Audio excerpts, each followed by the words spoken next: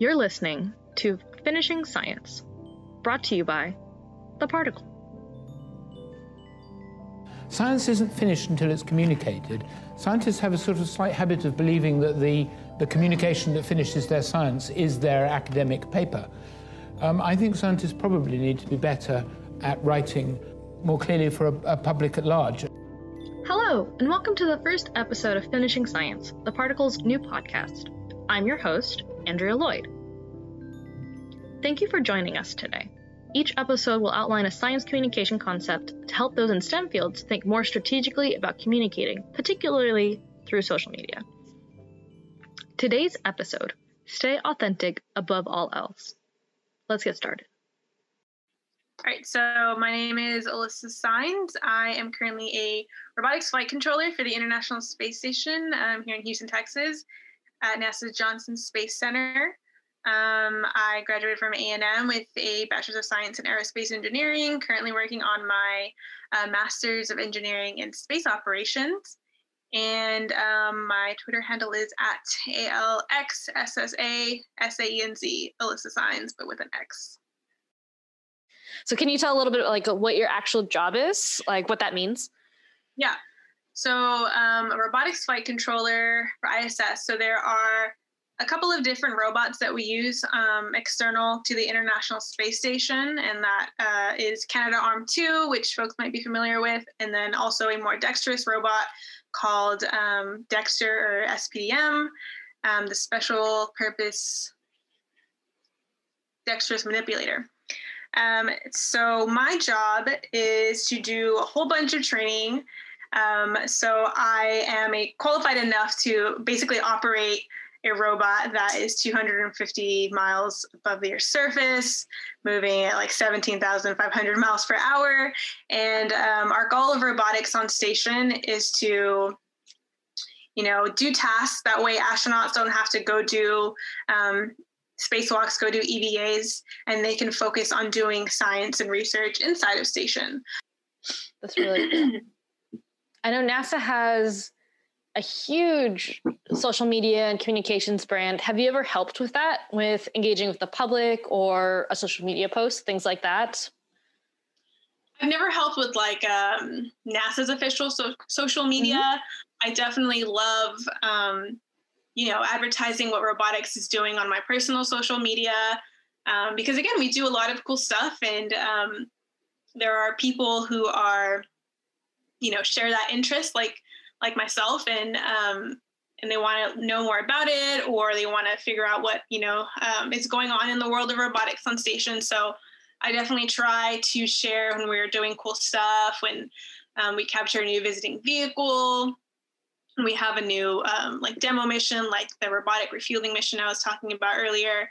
But yeah, I don't think I've ever helped with the official NASA one. I just like sharing stuff from my personal account. I thought Johnson, or was it someone that like shared a tweet about you being a Latina in STEM?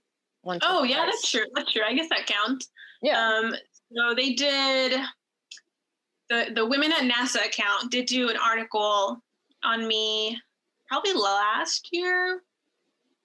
Yeah, and just kind of, talked about my journey from growing up in El Paso to eventually like following my dream, working as a flight controller here at JSC. So that did go out on the Women at NASA website. And then recently, it was Hispanic Heritage Month, and I think they kind of recycled that article and brought it back up again, and that came out or was promoted a little more. So that was cool. So I guess technically, yeah. I was going to say, I've seen a few things every here and there on Twitter in particular, but then also you share everything that like, I always need to know, oh, there's another mission this week. And I love it. Yeah. So what would you say? Actually, I'm going to start with a different question. What does science communication mean to you? Like, what does that look like? Yeah. So, I think big picture, it's educating, it's informing, the general public about a project you're working on, right? But I think what it really means to me is engaging young people that otherwise might not know what an engineer does or what a scientist does, right? That was definitely me growing up. I didn't have family members that were engineers or scientists. And you have like a general sense of it when you're young. But I definitely put engineers and scientists in this box where if you're an engineer, you're sitting at your desk all day, you're coding, you're doing calculations on this notepad that's like full of math, and that's all you do all day. And that was kind of my thinking. And that doesn't sound like a job I would enjoy. So right away, a lot of people kind of write it off. Like, that's not something I'm interested in. Until you like really take the time to either research it or you hear about, someone who is an engineer and is working on, XYZ. And I think I was most encouraged from hearing other people's stories about the type of work they did. When you have a real world example of what an engineer or a scientist looks like, and you realize, oh, it's not just, what I thought it was, it's not just sitting at a desk all day. That got me really excited and kind of, got me re-engaged to my dream of like working at NASA, being an engineer. And I guess I knew I wanted to work at NASA. I didn't really know what the path was going to look like till I took the time to do a little more research, right?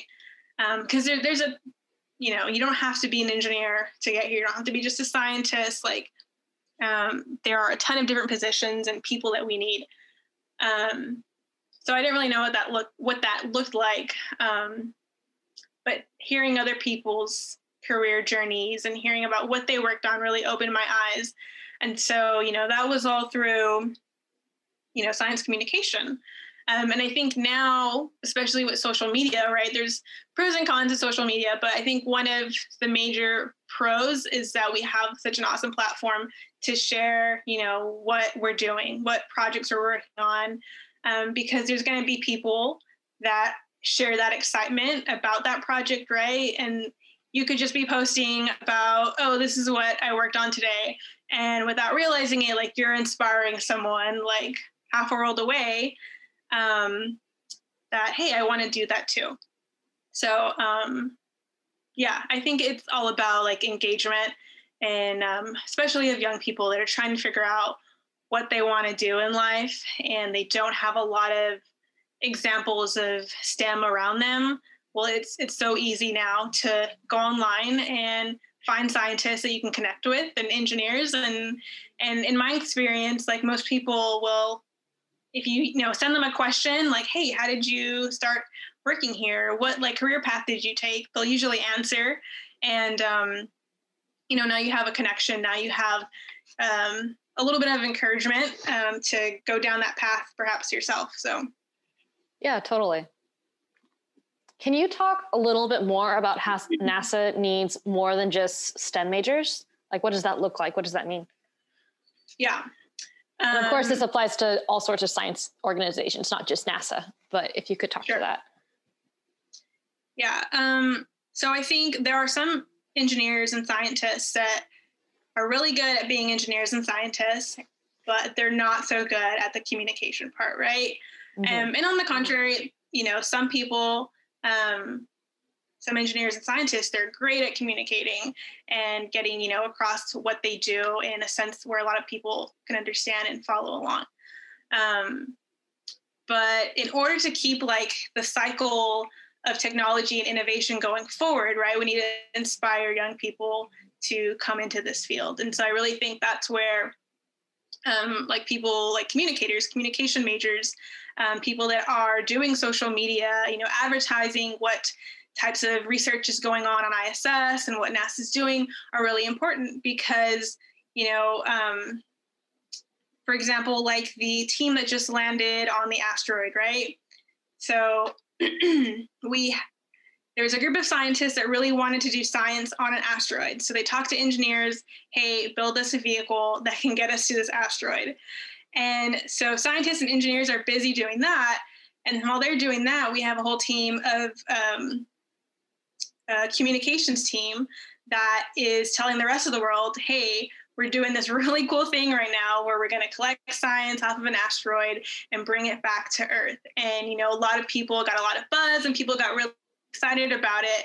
And so you needed all those three people, right, to get people excited and then to actually go do the science and get to the asteroid.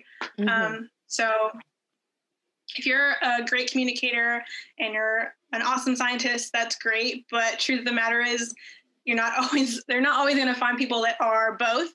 And so we need a little bit of everybody to really communicate and get that message across to the general public about what we're doing. Definitely. So for your group of three people, it was a scientist, an engineer, and a communicator. Was that the three people in your example? Yeah. Bennu is an excellent example of that, like a little case study. I love it. Sure. So I guess what's worthwhile to share on social media with an audience? Like, how do you know if if the Canadarm is worth sharing versus if a math problem you did is worth sharing? Like, how do you know what to share on social media? To me, that question is like really, you know, it's going to be very dependent on the person, right? So, and I think I get joy out of sharing what I do because I'm really passionate about it and it's something that I really enjoy doing. And that could be anything from being in mission control one day or, I don't know, you know, working on my graduate degree, like things that I enjoy doing is what I will share. And I think, you know, people respond to things that you're passionate about, right? So I don't think it's like, you know, what's worth sharing. You know, what are people going to engage with? People engage with something that you see as exciting and something that you're passionate about. And like I said, that can be anything from like the dinner you ate that night that you worked really hard to make or to your really cool job. Yeah. So I think it's about, you know, sharing things that you're passionate about, that you get excited about. And then people can identify that that's something you are excited about and that makes them excited too. So I think kind of that's where when I'm posting about something I do at work, it's because it's cool and it makes me happy. So staying authentic above all else. Yeah, that's the word I'm looking for. That makes sense. Do you have favorite science communicators? So I was thinking about this, and the first person that came to mind was Bill Nye, because like, and I didn't realize it until I started thinking about it. Like when I was younger, you'd walk into your science class and you'd see the TV like rolled out and you knew it was like Bill Nye the Science Guy day and you're super excited. And he was one of those people that he was not only like an awesome scientist, but he was a great communicator and he knew how to connect with, you know, a much younger audience and get them engaged and excited about what he was also excited about. So he's a great example of like best of both worlds. And, you know, to this day, like he's awesome. Like when I think about Bill Nye and he still does science videos and stuff, like, you know, he's a person that stayed with me even as I got older. And I learned a lot from, and it got me excited about science. So, and now I think you have people like Emily Calandrelli, and she's doing something similar, and she has her own Netflix show. And what I think is so awesome about what she's doing is now we have that, you know, now young girls can watch this and see a female doing science and doing experiments, which is also super important. Because I definitely believe that like representation matters. If you see someone that looks like you, you know, that dream, that goal is going to be a little more realistic. But yeah, Bill Nye definitely came to mind first for me. Miss Frizzle always comes first to me. Like, I don't know why, but even though she's a fictional person, like that's the science communicator I strive to be. That's so true. I didn't even think about her. I think we touched on this a little bit, but why is science communication so important? Do here's like a big ethereal question, but if you had to say like a sentence or two on it, what do you think is why it's so important? Right. So if we want, the human race to keep advancing in a technological sense, and we want more innovation, and we want to keep exploring, right, we need new engineers and we need new scientists to be inspired, right? Mm-hmm. And so how we're going to get there is by young people, getting excited about science, getting excited about STEM. They need to see, what types of jobs that people have, what it means to be an engineer and a scientist, that it doesn't just mean one or two things, right? It doesn't just mean you have to be at a desk all day. Because you can talk to 100 different engineers and they will give you 100 different answers on what their day-to-day looks like. But I think real world examples are super important. Just reading, in a textbook, the definition of a scientist or an engineer doesn't give a young person a good grasp on what that means. And so having, that path of communication through science communication is so important, because it's what's inspiring the next generation of engineers and scientists, and not just young people, people of all ages. I think when, the US as a whole does something really cool, like we just started launching Crew from US soil again, right? That was something that the whole country could get excited about and kind of come together with. And the next step, when we send people back to the moon and we send people to Mars, we're not just going to be sending, Americans, we're going to be sending the human race to another celestial body. And so I really feel like that brings people together and we can accomplish something of that feat. So if we want to, keep the cycle going, we really need all of those roles to actively be doing their job, to inspire people, to innovate further. So, we can keep making more discoveries and going farther each time. My last question I have is, if you could give advice to someone who feels like they're talking to the empty black void of the internet and no one's interacting with them, no one's responding, what would you share? Again, so like if you're being authentic about like what you're passionate about and things that excite you in the world of STEM, like there's going to be someone else that shares those same passions and interests, right? And you're eventually going to connect or find a community that shares that excitement that you feel about a certain topic, about space exploration.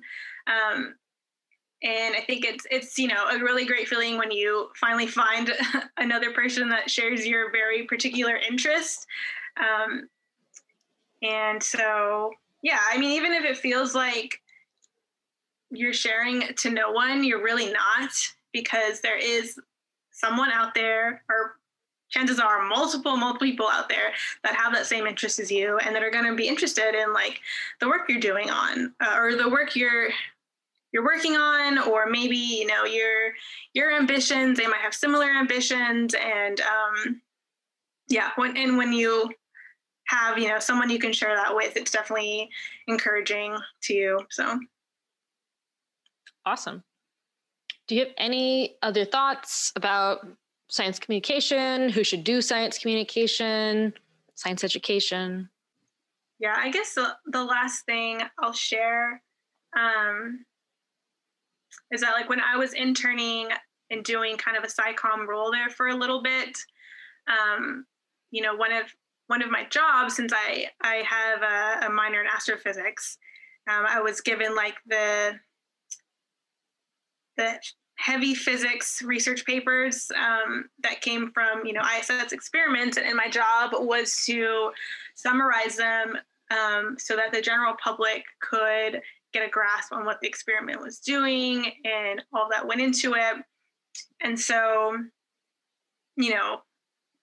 as a scientist or an engineer, you have terminology that only you can understand sometimes. It's very specific to your field. So again, like and I definitely struggle with this too, because I'm so engaged now with like, in my world of robotics and International Space Station talk and acronyms, I'll be talking and someone's like, what the heck did you just say? Like, I don't know what this acronym means. And I'm so guilty of that now. So, so the great thing about like science communication and people that are specifically doing that is that they are communicating, you know, in terminology that everyone can understand and everyone can, you know, read a summary and, okay, that's what this experiment was doing. And that's actually what I was doing in my internship. I was taking those physics research papers that are super heavy, and I was summarizing them so we could put them like in, I forget what the booklet was called, just like a general summary of all the experiments that happened in a year of ISS. And that way the general public could be on the same page and just have like a summary that, you know, you don't have to be a scientist or an engineer to understand what this experiment was doing. So that's super important. And I recognize now that I struggle with getting some of those like words out when I'm trying to describe what I'm doing, because every day in work, I'm, you know, submersed in like my terminology and people that understand my terminology.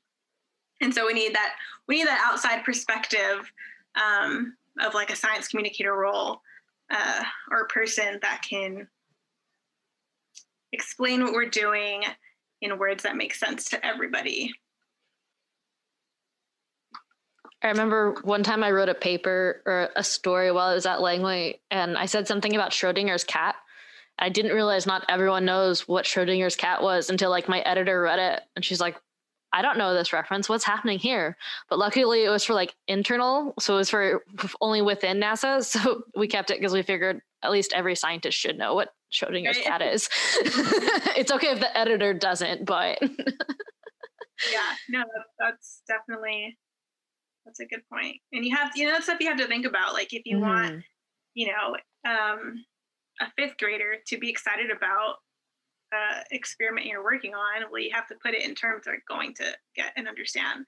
And that, you know, as an adult is not always easy sometimes, because again, you're just totally used to being in your world where people know what all these acronyms means, and you can just have that conversation. But yeah, for sure.